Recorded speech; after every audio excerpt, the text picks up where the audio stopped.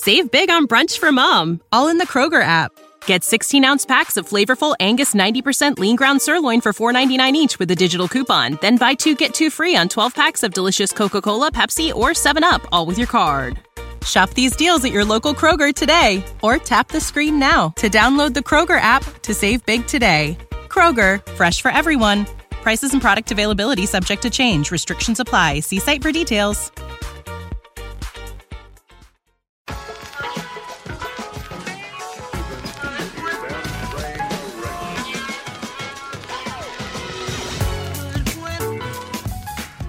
On episode 15 of the Green Street Hammers podcast, Adam and Scott are here post-match to dissect an ugly away loss to Burnley. We then give our best West Ham 11s and look over some transfer rumors before ending with our Brighton preview. Happy New Year's!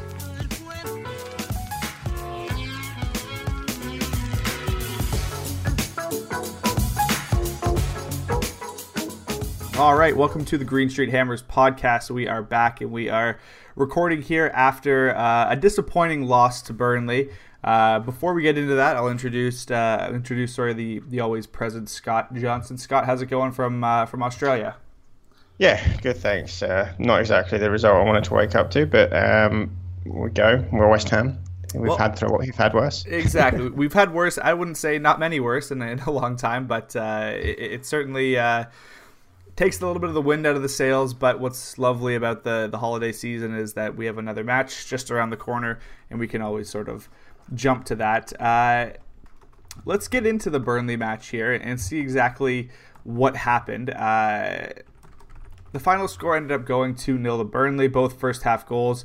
Both goals, there were some glaring errors on, and I would hate to point the finger, but Angelo Ogbonna, who's filling in for Fabian Balbuena, seems to be the culprit at both of them as well. Mikel Antonio was not very solid as a right back today, where he showed against Southampton that he actually has a little bit of medals. Like he's not too bad at that, but yeah, it wasn't a great performance from Ogbonna today. Do you see Ogbonna as lasting through January here for West Ham?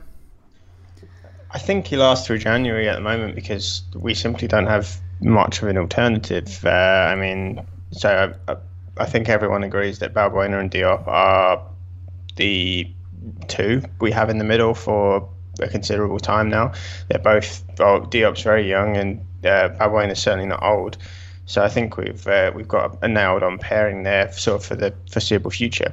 But who do we have after that? That's the issue. We don't really want to be moving Rice around because he's really settled in that defensive midfield role, and Reed's not back yet. So yeah, I think he lasts through January, but I don't want to be relying on him past the end of the year.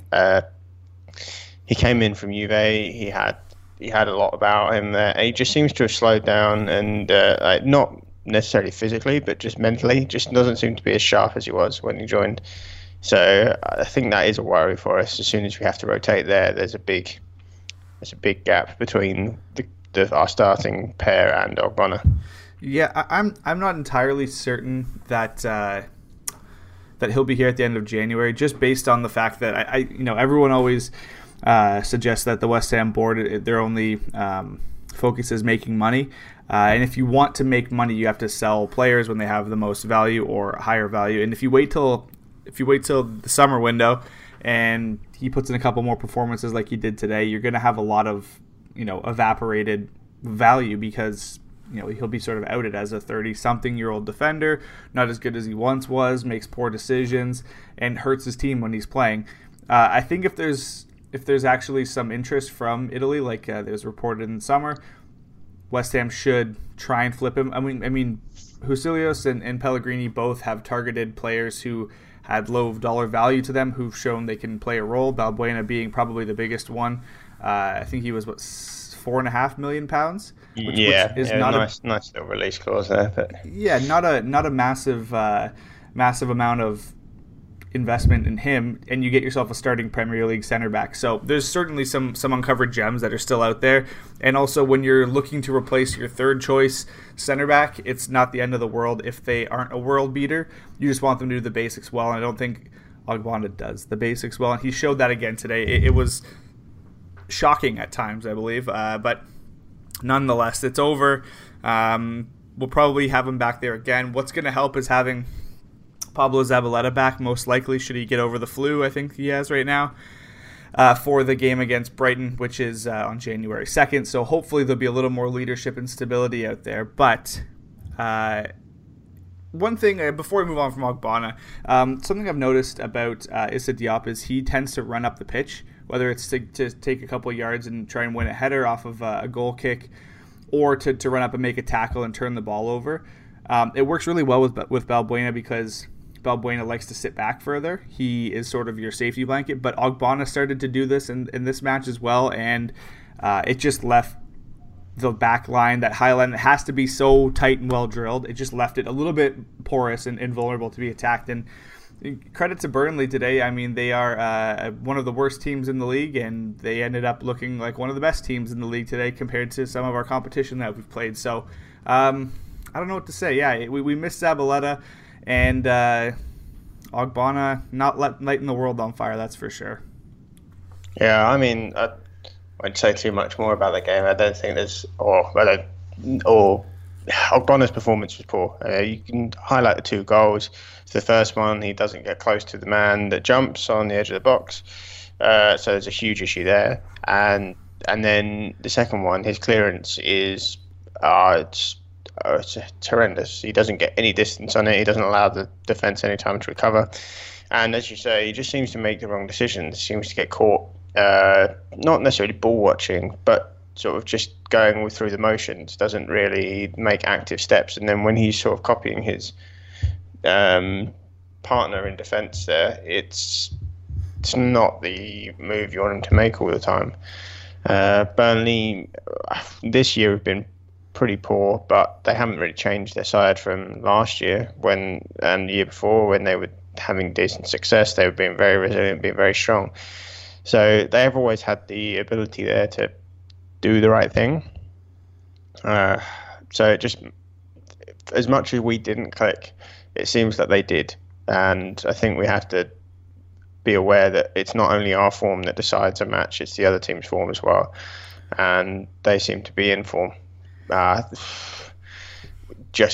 have to take your bad luck sometimes and go, well, we didn't get that. We didn't get the rub of the green there. They played for us. Tom Heaton came back, played well. Made an important save at the end on Andy Carroll. Yeah, and they did make some changes, and it worked for them. So as much as we're going to be sitting here going, we didn't look very good, they played much better than us. Burnley fans are going to be talking about how they stepped it up and didn't allow us to play well. So you have to take the fact that we're not the sole determinants of this kind of match. That's very true. You have to always factor in the other sides. When it's against teams that are in the lower half and teams that have played like Burnley have, it's easy to overlook that because you're thinking, oh, it doesn't matter, like we'll go and play our game, whatever. For two teams that set up in a quote-unquote 4-4-2, completely different visuals and completely different impact that the two teams had. For West Ham, I thought Snodgrass was invisible. I thought Lucas Perez might as well have not started. And it looked to me like Burnley had 11 men on the pitch and we had 10. I don't know why it felt like that. Arnautovic ran, and it was a surprise to have him back. Hindsight's 2020. I wouldn't have started him today. But he came off in the 70th minute for a Premier League debut for Zonde Silva, who looked good. I'm not convinced he's a striker based on how he was playing. He looked like he was more of a winger. He was coming back really, really deep and not really supporting Andy Carroll in the middle of the pitch at all. But that's something for a different time. I just felt like Felipe Anderson, we're trying to funnel the ball through him as much as we could. And beside him was Declan Rice in the midfield today. And that left Mark Noble and Robert Snodgrass on the right side. And Burnley was plummeting down that right side, getting after Antonio, going after Noble and Snodgrass, who both had poor games, and basically filling up and pressuring them in the midfield. I thought the middle of the pitch for West Ham was completely non-existent. Declan Rice was great, as he always is, at making the tackles, turning over the ball, and being that sort of pressure point. But one player doesn't do enough for everyone else. Diangana played far too wide. Felipe Anderson was double-teamed at every time he had the ball. I actually think Felipe Anderson had one of his best games without scoring a goal or assisting on a goal. He looked a threat when he had the ball. And him and Cresswell are getting that chemistry that we saw Masuaku and Anderson have early in the season, which is good. I think Cresswell is going to be the starter moving forward, and we're going to see Masuaku played as a sub, probably as a forward. But regardless of that, I think Felipe Anderson, the cat's out of the bag with him. Everyone knows he's got that magical right foot, and everyone knows he's got a dribble or two. And he showed it off today again. Just there wasn't the quality on the other end of it. But there was too many passengers in this game for West Ham. Mikel Antonio, I'm not going to slag him off because he's not a right back. We all know that. It's not fair, right? He was getting picked on, and what you would have loved to have seen is what Obiang did for Antonio against Southampton. Obiang essentially played right back for half the game. He let Antonio go up the pitch. He stuck kind of wide to the sideline and covered back for him. Noble had no intention of doing that. He jumped into a tackle that could have been another red card, got himself suspended for the next match against Brighton, and he's not above criticism, but he takes a lot of stick for stuff that a lot of other players don't. I think this is one of the matches where he kind of earns a little bit of criticism. He looked like he was kind of running around with his head cut off. He wasn't making passes. He wasn't intercepting. He wasn't doing much of anything in this match, let alone hurting the team when he almost took that red card, which, it was a flip of the coin whether it was a yellow or red. He came with his cleats up late, right into the defender's legs. He was given a red for a tackle that looked pretty similar to that before. I don't know. It was just an off game. I don't know if a bogey team, bogey match. It was just a team that we didn't really seem to get up for. Yeah, I think you hit the nail on the head when you said there are too many passengers. I think that's our issue. I've been a big fan of Anderson for a while. For the first few games, I think he showed promise, but it's a case of when he doesn't have a barnstorming game, we can't, or the rest of them can't be seen around. I think Perez is a little bit guilty recently of being just a bit lackadaisical, just a bit too calm is the wrong word, because calm implies he's in control, but he doesn't sort of go, okay, this isn't working right now, let's try something different.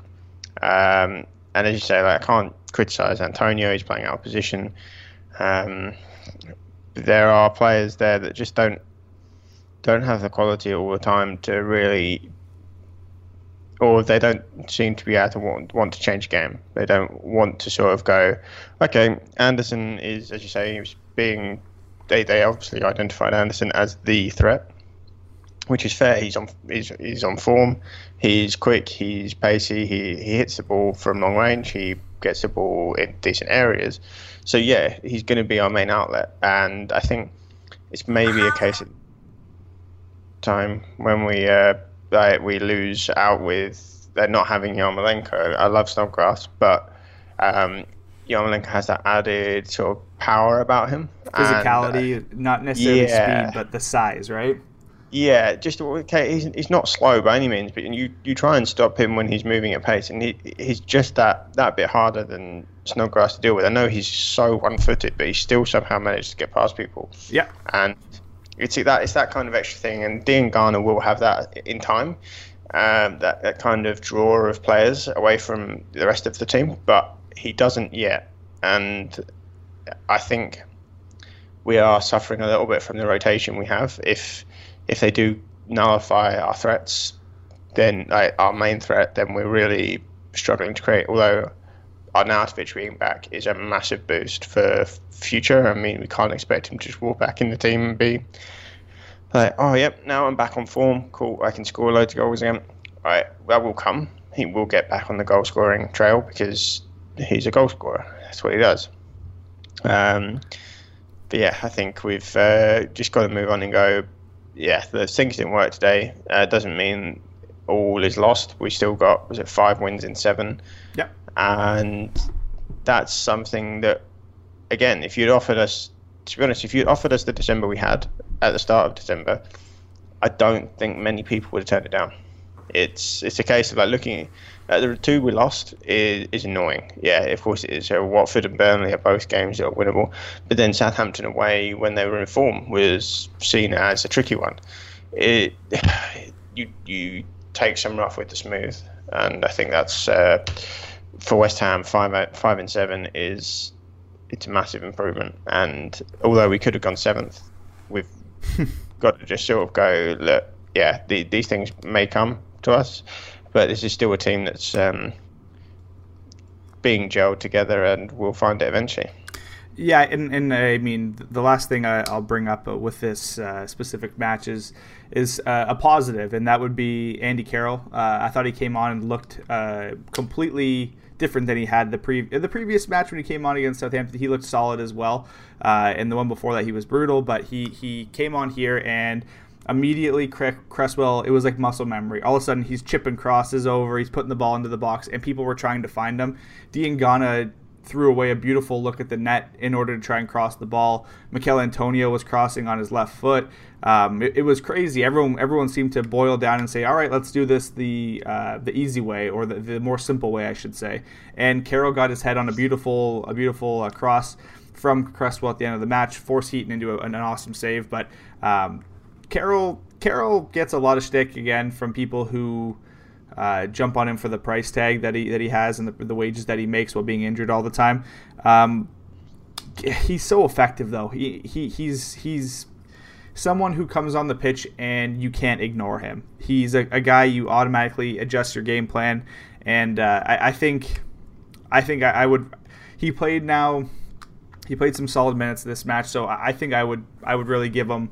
I would really give him a run out and basically see if he can start a match, see if he can get you more than a half of play. It was a positive for me to see him getting in the box, battering people around. He got a yellow card for literally nothing when he has people crawling all over his back whenever he plays. It was crazy. But Carroll, he's rounding into form, and I understand what Pellegrini's doing, and I kind of have an appreciation for it. Waiting his big money guy back into the matches rather than force himself into getting injured again. He did the same thing with Antonio, who's playing week in, week out now in positions where he has to run a lot harder than he did before as a center forward and as a right back now. So yeah, there's things that are positive that we could take from this match. Just overall, wasn't our day. We didn't have the midfield toughness to be there, and we didn't take our chances when they came and handed away opportunities. So that's it for Burnley. Don't want to dwell on it too much, even though that's been like 15 minutes of solid dwelling on it. What we will do is we'll take a quick break and we'll be right back after this. All right, welcome back here. And for the second section of this show, we are going to do two little things here. And in sort of the theme of the ending year and basically, fresh starts and what have you, we are going to give our best teams for West Ham based on the players we have right now. That's if everyone was fit, we have a full team and a full bench. Who do we have coming on here? And which formation do we want to use? What's the personnel we're going to be picking? That's going to be all up in the air here. So I doubt that will be different on this one, but there's no better place to start than at the back. And I have Fabianski, who I couldn't imagine you have Adrian. No, I think it's pretty obvious. We have two keepers at the moment, and we have a number one and a number two. It's it's the way of the world. Fabianski is a better keeper than Adrian. And now, as we get into maybe the more not difficult but more possibly controversial part of the team here, what's the formation that you're picking if you have West Ham's best team? I'd go with I don't go with a 4-4-2. I go with a 4-2-3-1. I go with my sort of central attacking player just behind the striker, offering those runs in behind. But not quite Pellegrini's chosen formation, but yeah, pretty close. Yeah, I was really, really tempted based on personnel, and when I started going through the bench players and looking at the senior team, I'm like, oh no, maybe it would fit that better. I stuck with a 4-2-2-2. But let's look at right backs here. Zabaleta is mine. Yours as well, I assume? Yeah, it's Zabaleta at the moment. I do hope Fredericks will come back from injury and put a bit of a claim on the spot, but yeah, right now it's Zabaleta. I can't really look past it. Yeah, you have to have Fredericks prove it first. What may be good for him is that the team isn't desperately in search of players who can make a difference. The team's clicking. They're getting points. We're safely away from the relegation zone as it stands right now, and most likely for the rest of the season. So come in and just play your game. It was terrible. All the congested fixtures come in for December, and Fredericks gets hurt when he would have had a great chance to get multiple games, maybe some in a row, and take over that spot, but the football gods are cruel sometimes, aren't they? All right, center backs. Who do you got? I think these two pick themselves at the moment as well. I can't really look past Diop and Balbuena. Reed, obviously, if we're talking about a fully fit side, comes back into consideration. But I think right now you'd be silly to argue. Well, I don't think you can argue that they're not our best pair. Yeah, I totally agree. And to your point on Reed, he'll resurface later. For me, I have Ogbonna not anywhere near the first team right now. Maybe that's just the sour taste left in my mouth. Left back, who do you have there? I have Aaron Cresswell. I'm curious to see if you have him or Masuaku. I thought about it for a bit, but I did go with Cresswell simply because I think Masuaku is at times very lively, very good going forward, but I don't think he has the positioning nous and defensive awareness to really be a long-term option in that position. Unless you're playing 5 at the back with 2 wing backs, I don't think he's a long-term option in that position. Yeah, I can't disagree with you there. So you went 4-2-3-1, so you have a double pairing of holding midfielders, correct? Yes. And I can only imagine Declan Rice is one of those players, seeing as how he didn't pop up as a center back. Who do you have beside him? I currently have Noble still. I did debate this for a while. I love Obiang. I think he's a wonderful passer of the ball. I do think his movement's very nice on the pitch. And also there is Wilshere when he's fully fit. I just don't think Wilshere's best position is holding. He can get a little bit out of position when asked to stay back too long. And I think if you were, again, talking about an 11 for any other side, you probably don't know. You probably aren't going to pick Noble. But when you're talking about a West Ham side, I think this side is better with Noble in it at the moment, and I think that's why he's in my first 11. Yeah, it's a good context pick, really. I have the same, not the same people, but the same sort of idea. 2 holding midfielders. And Rice, we don't even have to talk about. He's walking on to almost every team in the Premier League right now.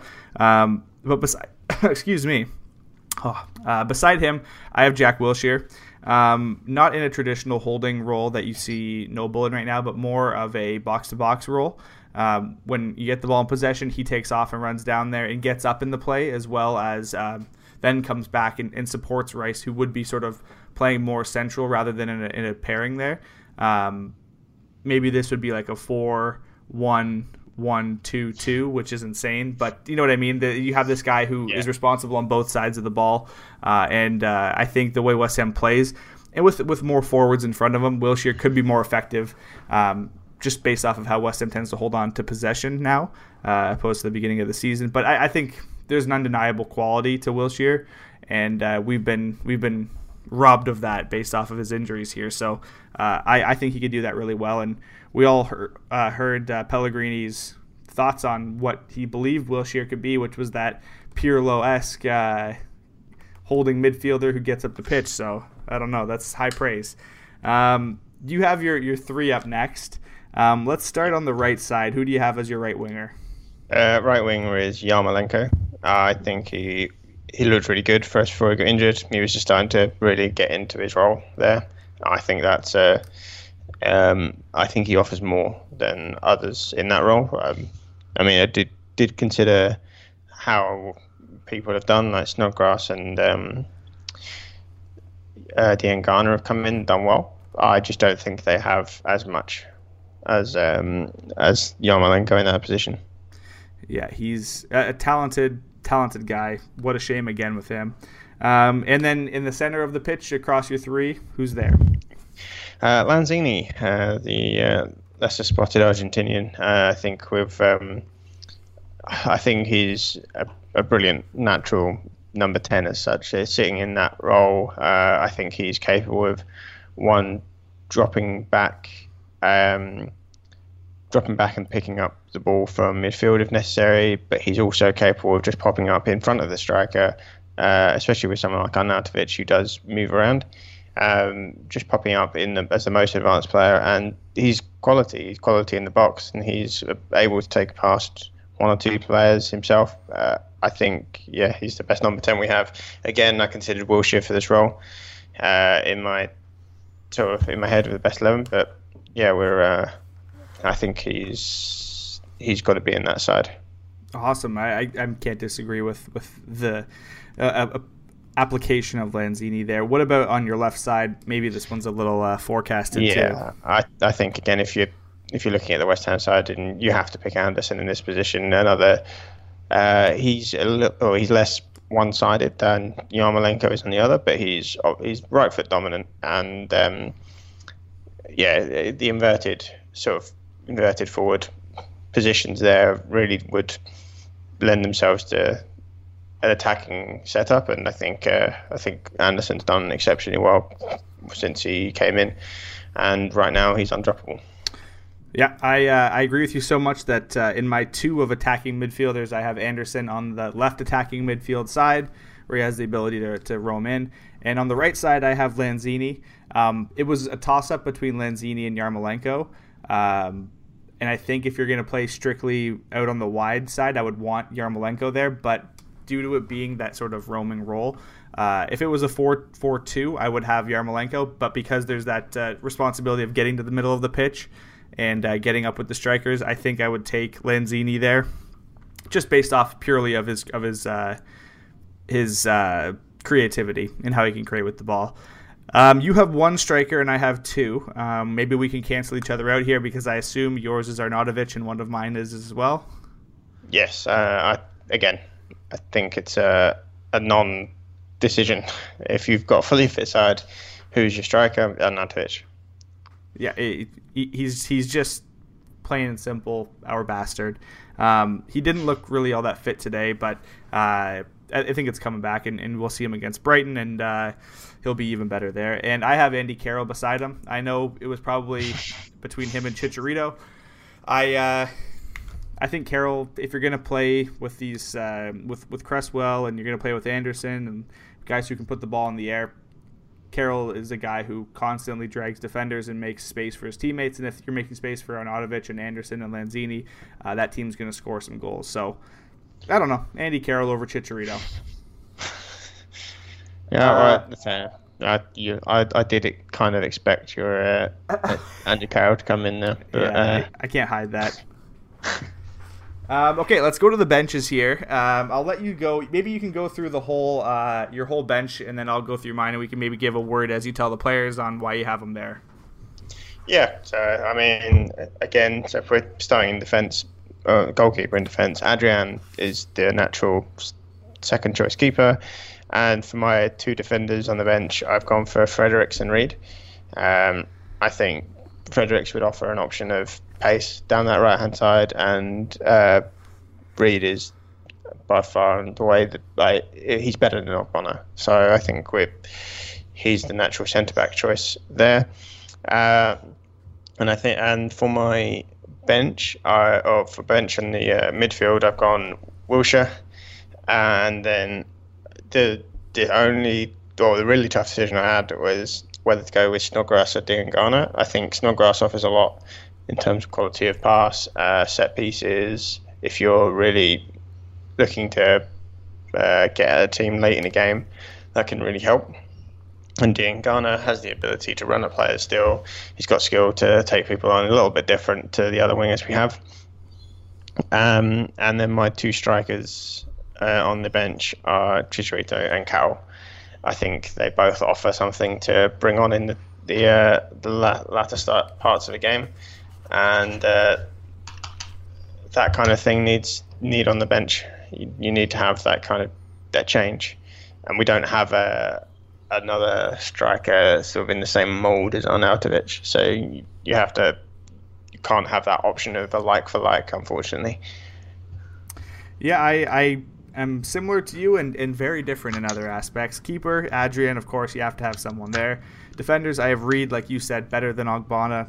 No need to go into that. I had Masuaku ahead of Fredericks just because Masuaku, we know what he is, so you can use him a little bit more effectively. We don't really know what Fredericks is. He hasn't had enough run of games yet. So Masuaku, I have he could be almost like an inverted, like you said, inverted forwards or wingers. He could be an inverted wing back or fullback. So I can see him playing on the right side should he need to come in for Zabaleta. I can see him playing as a forward where Anderson is, or I could see him coming in for Cresswell. He has maybe a little bit more use there. For midfielders, I don't know if it was voluntary or not, but I completely forgot about putting Mark Noble in this side. But as I'm looking at the team, I'm like, based purely on skill, and like you said, Noble is so important to West Ham that it takes that almost out of it. My midfielders I have are Snodgrass and Yarmolenko. Snodgrass central and right, Yarmolenko purely on that right side. And then my strikers I have Chicharito and Antonio. Again, Chicharito is your basic standard fox in the box striker, whereas Antonio gives you center forward. Is he a winger? He could play fullback. So a little bit more options with him there. But yeah, there's our best and most fit starting 11s on the team. I'm happy that there was some things that we disagreed with here a little bit. Yeah. I mean, it's not too often that we disagree on too much, so that was quite nice to at least have a chat about something that wasn't. Oh yeah, that's good. Good point. Yeah. Well argued. Okay. We'll do a little quick overview here ahead of the January transfer window of any sort of thoughts we have on who the team should bring in, thoughts on the current transfer rumors as it stands. You have a pretty strong stance on the January window. What are your thoughts for West Ham in regards to business they should do in January? Yeah, I wrote an article this week saying I genuinely don't think West Ham should be too worried about doing business in January. Not that our team is perfect, but I don't feel you get too much value for money in January. There are a certain player. I mean, we're getting Nasri in. That's almost certain now.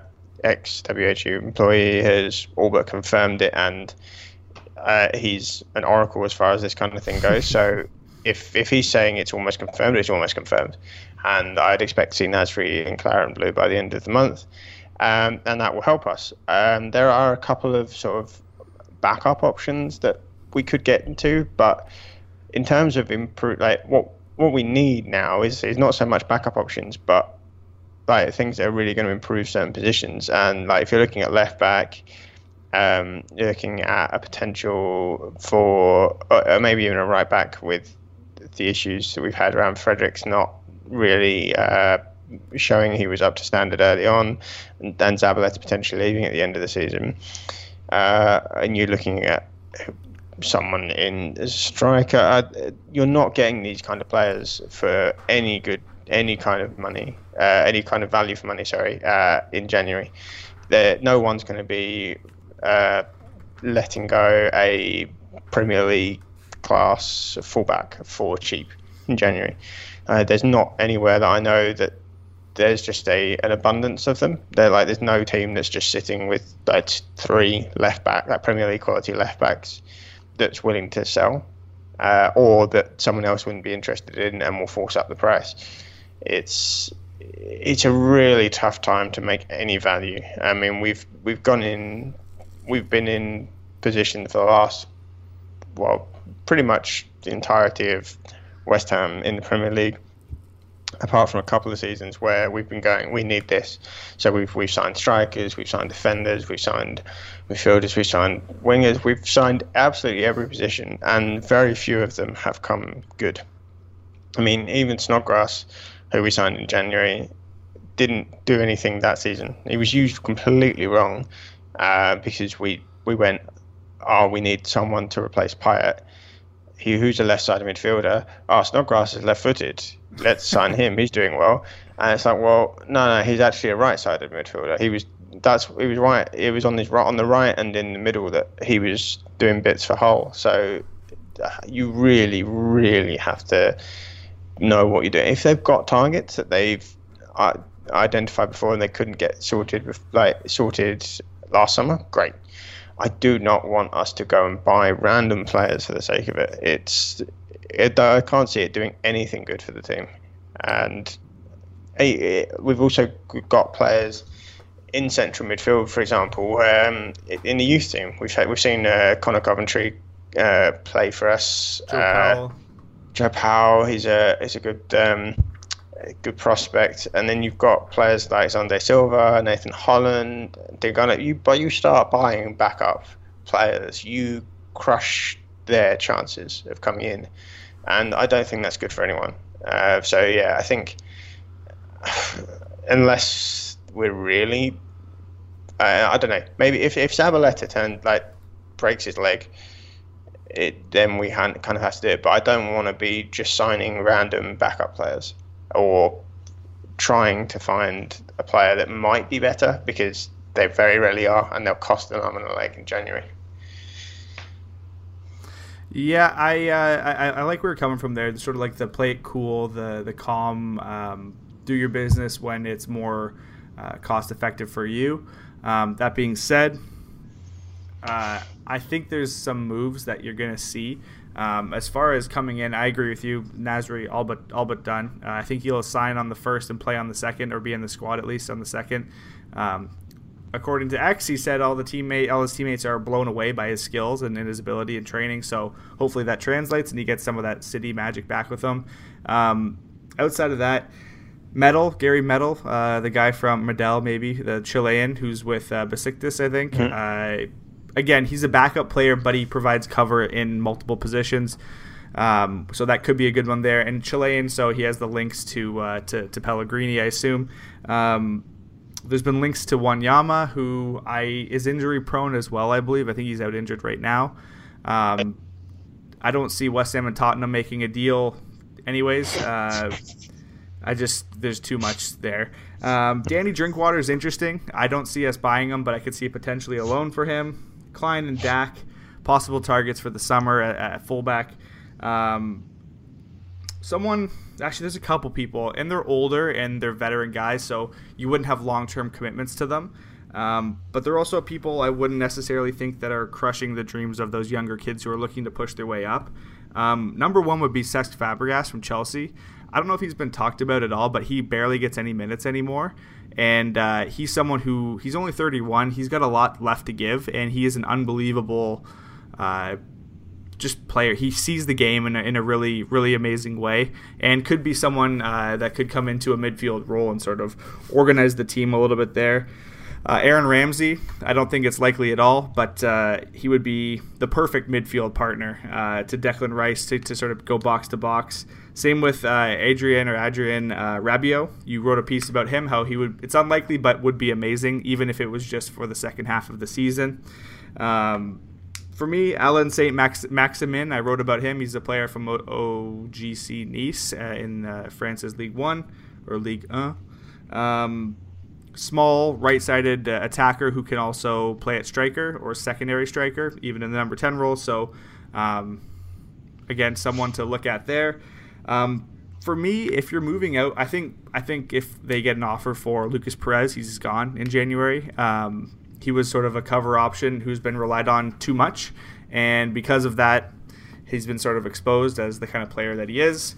Not really of any quality. He had the opportunity to score 2 goals against Southampton early in that match to sort of close it out before it even started, and missed both of them. I don't see him as being here through the end of January. I'd move on from him, from Reece Oxford. Ogbonna, if there's a replacement lined up and you get a decent money for him. Same with Obiang. He's not getting the minutes he needs. He has a lot of value, and he's wanted by clubs in Italy. So if all those things line up to there being a high money transfer for him, sure, do that. Open up a spot for a youngster. But for me, there's one player I would really want. It's a striker. His name's Sandro Wagner. He's with Bayern Munich right now. He's played 90 minutes in 1 cup game for them this year. He has started but once in the Bundesliga. He is a player of the same ilk as Carroll, but he's better with holding up the play by himself and can shoot with some sort of skill from a little bit further out. And he's someone I think who has spent time in Germany and maybe would relish the opportunity to come to England and in London, let alone and show what he's got there. Outside of that, there are the links to the teams in Portugal. Porto, I believe, West Ham has some negotiations with. So maybe Danilo Pereira, but he would probably be around 30+ million. Same with Marega, the striker. I could see he's sort of an Arnautovic style striker, which has me licking my chops. But again, that may be a summer move due to the wages for that. But lots of targets, lots of people there.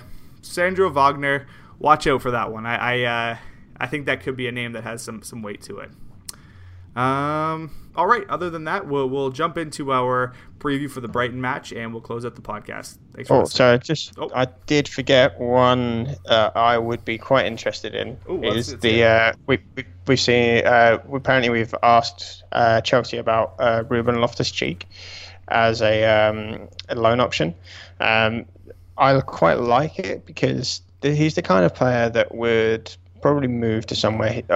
I don't think he's going to stay at Chelsea because they don't have much patience. They're a side that will buy to fill space rather than wait. And I think he could come in to West Ham and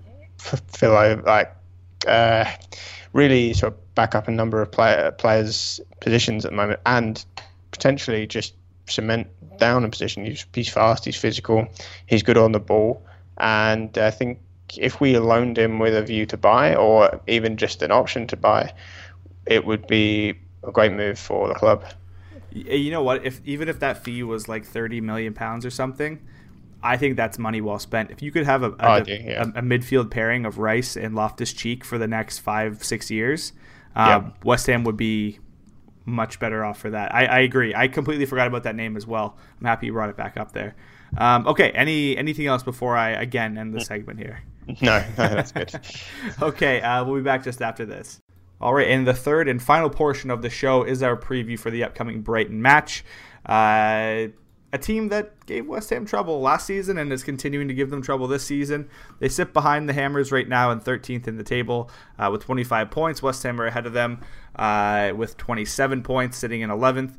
And it's an interesting matchup here. Last time they played, Brighton took their chances. West Ham notably did not take their chances, and it ended up being a Brighton win. So as far as the teams are concerned, I think that 1-0 Brighton win was sort of an outlier in a team that was looking like it was rounding into form for West Ham. But nonetheless, they're a team that has some attacking-minded players and some good skill. I think that it'll be a tough one for West Ham, but one they can win. Let's start maybe where we end usually, and let's start with some score predictions. They're a pretty tight-knit crew. Lewis Dunk and who's their other center back? Lewis Dunk and don't really know too much. It's on the tip of my tongue. I got it right here. Let me see. Shane Duffy. That's it. Oh yeah. He's had a bit of an up and down season recently. He's scored. I think he scored an own goal. Got sent off. I think he's been a classic old-fashioned centre back recently. Yeah, a little bit. Up and down. If they're on their game, they're really solid at shutting down play, and they're good in the air too. They're big boys, so they give you a challenge to getting the ball into someone like Carroll and having him muscle it in. So something to watch out for there for sure. But let's look at score predictions here. I'll let you go first, Scott. Do you have any outright ideas for what you think this match will hold? I think it's going to be a attritional match. We're at the end of a very sort of intense run of matches, three matches in a week or so, and I think that will lower the quality of the game. I don't think you'll see too much, or you'll probably see less running from some of the more expressive players. So this match could come down to something like set pieces, maybe a mistake at the back or two. which if Ogbonna's playing for West Ham, I'm not too confident about. But Snodgrass, apparently he was taken off today because of to safeguard against injury rather than tactical. So I'm hoping he's back and fit for this game. I think he could offer a lot in that respect with the set piece delivery. I think we definitely got the ability to win it, but I don't think we'll keep a clean sheet. I think it'll be 2-1 to West Ham. That's what I'm going to go with. Okay, I like how you justified that. It makes sense to me as well. I'm a little bit different minded here. I think we're going to see this team respond to a poor performance at Burnley to having a good performance hosting Brighton here, and I think we're going to see a big win. I think we're going to get a 3-0 win. I think that the threat that they have is those creative outside players who get the ball over the top, and they have guys like Glenn Murray who terrorizes West Ham. Put the ball in there. So they also have that Adonde guy. Locadia is a guy who can play up top as well, even though he was off to the wing in a 4-5-1 formation against Everton that yielded a result with him scoring. They do like to get the ball over the top. Solly March also likes to take a shot from range. Proper will dip in a cross. Pascal Gross will dip in a cross. Knockaert is a wonderful talent, I think.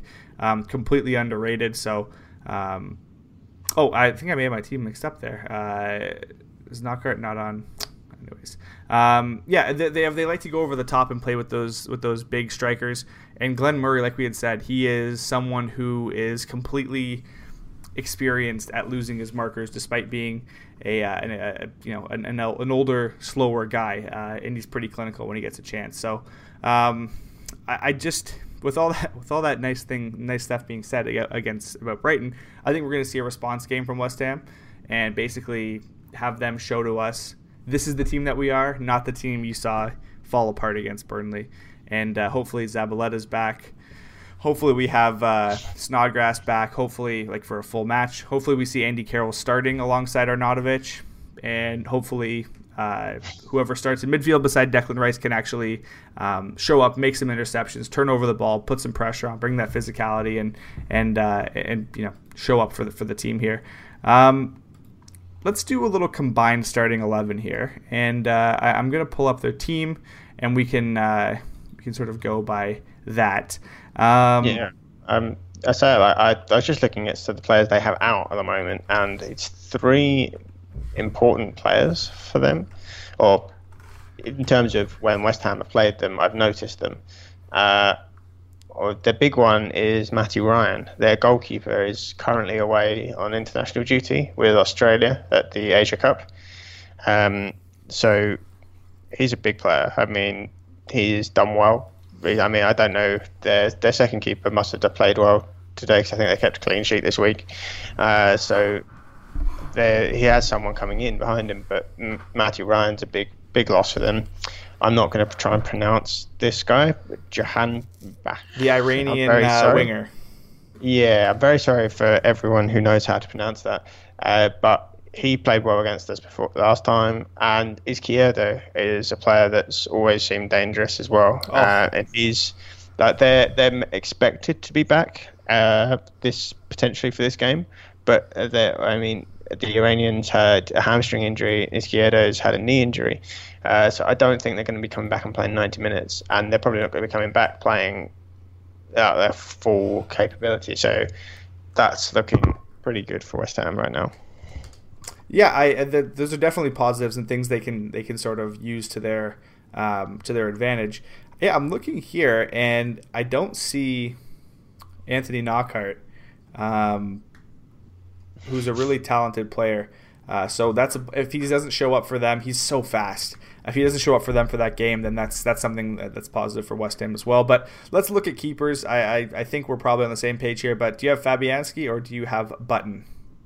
Oh yeah, I'm gonna have Fabianski. I mean, Matthew Ryan's had a decent season, and there are a lot of Australians who say he's a very, very good keeper for them as well. But I don't know anything about their reserve keeper, so it has to be Fabianski. And at right back, Montoya, or we'll say Zabaleta, because I think he'll be recovered by then. Oh, yeah, I mean, I think if you're comparing Montoya and Antonio, it would be Montoya, but Zabaleta's Premier League winner. He's class still in his older age. Yeah, I agree with that. If you're going to go between him and someone who's not in position, easy. But when you're just basing it on defensive prowess, I think Zabaleta there. Interesting one here: Shane Duffy and Lewis Dunk. We can mix and match as well, or Issa Diop and Angelo Ogbonna. That's a really, really interesting one. I mean, I think Issa Diop is a defender for the future. I think, to be honest, if he's still at West Ham in 5 years, it probably means we've done really well. Because I'm imagining him going off to one of the big teams. Hopefully not very soon, but when he's sort of maybe say 26, 27, if we're not seeing success, I don't think he'll still be here. I think he's that good a talent, and that I think he's got to be in your team. But I think Shane Duffy and Lewis Dunk are both very good, old-fashioned centre-backs as such. I would take either of them over Ogbonna, for sure. I mean, they are Premier League class. Balbuena's done really... I think... Yeah, it's a tough one. Balbuena's done really well because he's dealt with having... coming into a new league and having a youngster next to him. But yeah, I would probably take one of the Brighton guys alongside Diop. I'm not either or. I think they're both very good at what they do. Yeah, I'm going to say Shane Duffy. I think he's the more meaner of the two and a little more physical. Lewis Dunk apparently got a red card against Bournemouth because he didn't know he was on a yellow card when he made a foul. So maybe Duffy's the brighter of the two as well.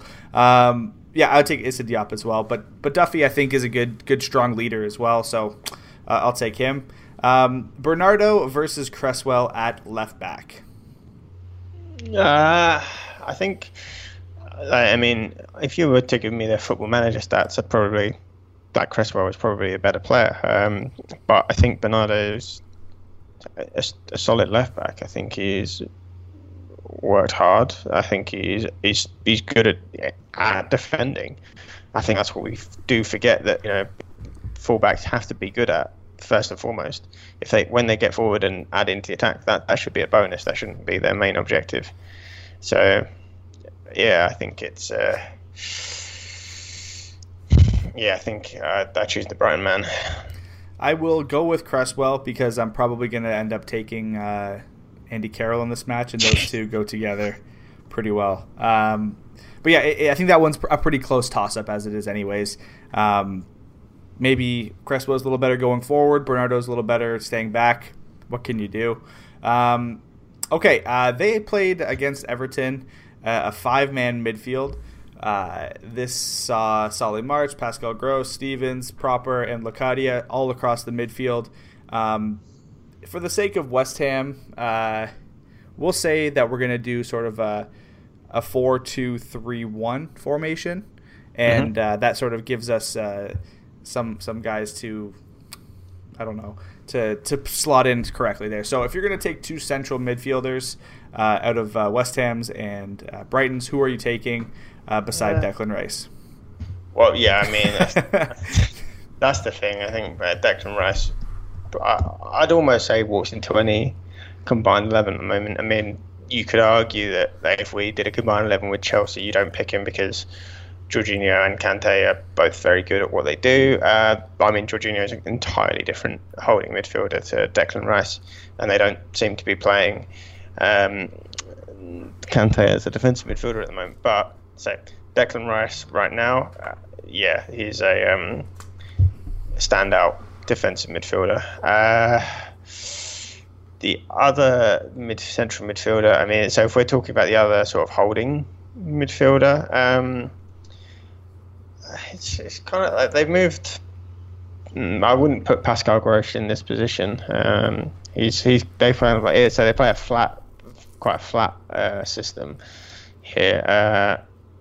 look, Proper is a nice player.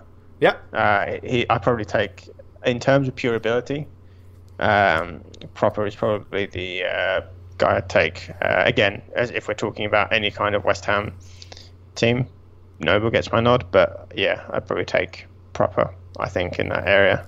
Yeah, I'm tossing it up between Proper and Obiang. If Obiang's the guy that's going to be in the team, I think he may actually, after seeing Noble for this match, you kind of flip them there. I think Obiang maybe the one to take him over, but for the sake of this being a combined 11, I'm going to take Proper. I really do rate him and Pascal Gross, but as you said, Gross isn't really going to be in that deep position. Okay, we have our three midfielders: left side, central, right side. Left side, Solly March. Sorry, right side, Solly March, or do you have Robert Snodgrass there? Yeah, this is so we're doing a 4-2-3-1. Yeah, so yes. Okay.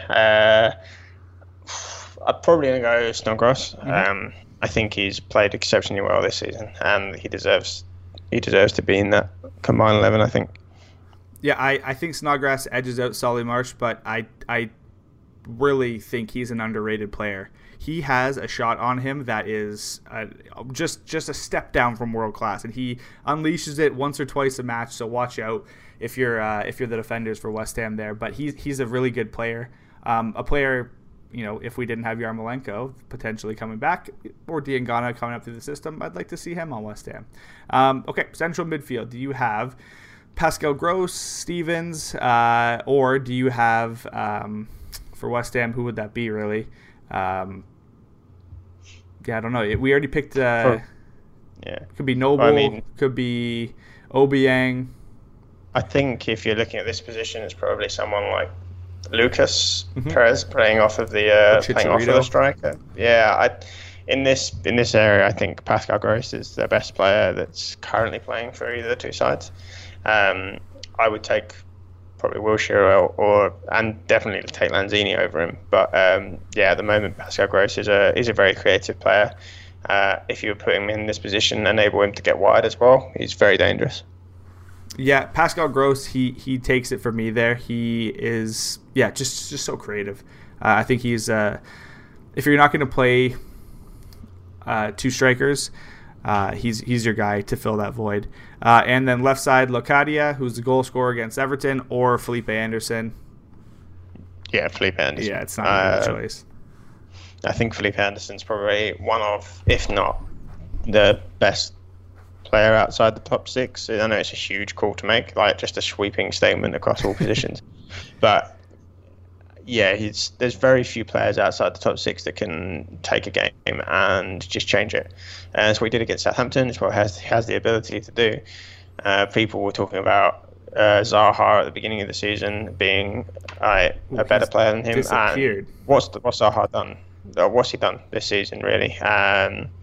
So yeah, I think if you're talking about best players outside the top teams in the league, he has to be in that conversation. Yeah, and I think that there's no real way to disagree with that.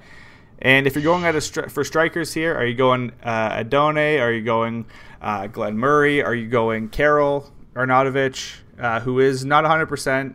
Are you going to go Perez? Are you going to go Chicharito? What do you think? Well, I take a wobbly Arnautovic over the lot of those. I think I don't know Andoni. Glenn Murray is he's the best way to describe him is effective. He does the same. I don't understand how he keeps scoring goals, because he doesn't seem to move at a great pace. He doesn't seem to do anything different, but he does it so well that he just ends up in the right area, and the players aren't tracking him all the time, and he scores. He's a great finisher. Can't get take that away from him at all. And but I'd still take Arnautovic. Yeah, I'm with you there too. All right, now let's pick our bench. No, I'm just kidding. That's a strong starting 11 here. In a 4-2-3-1, we have Lucas Fabianski, Pablo Zabaleta, Shane Duffy, Issa Diop, Bernardo/Cresswell in a toss-up.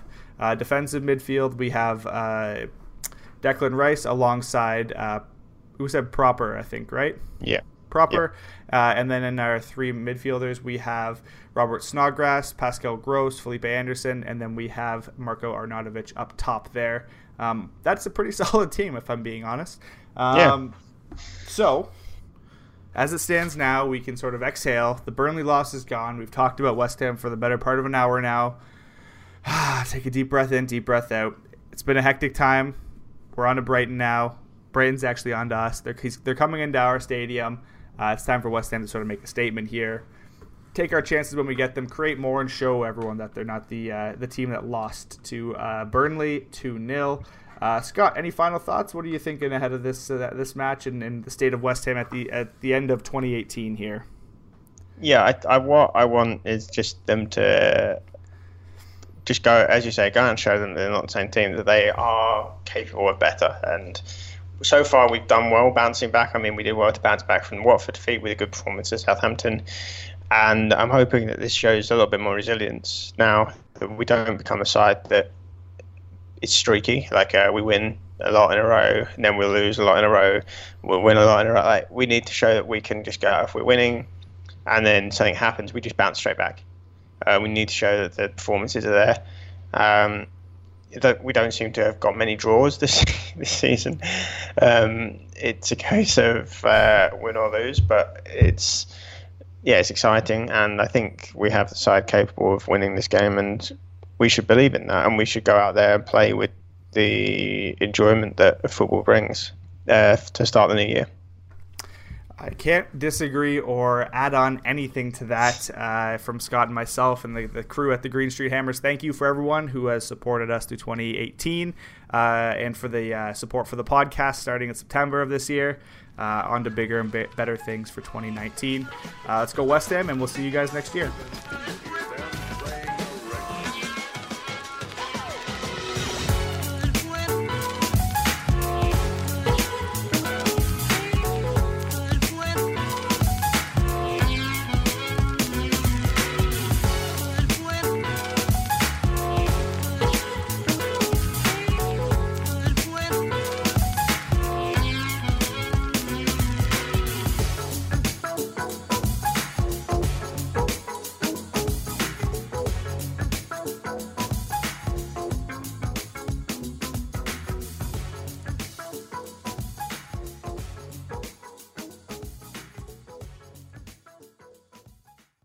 Save big on brunch for mom, all in the Kroger app.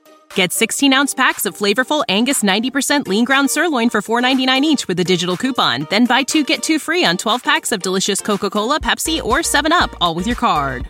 Shop these deals at your local Kroger today, or tap the screen now to download the Kroger app to save big today.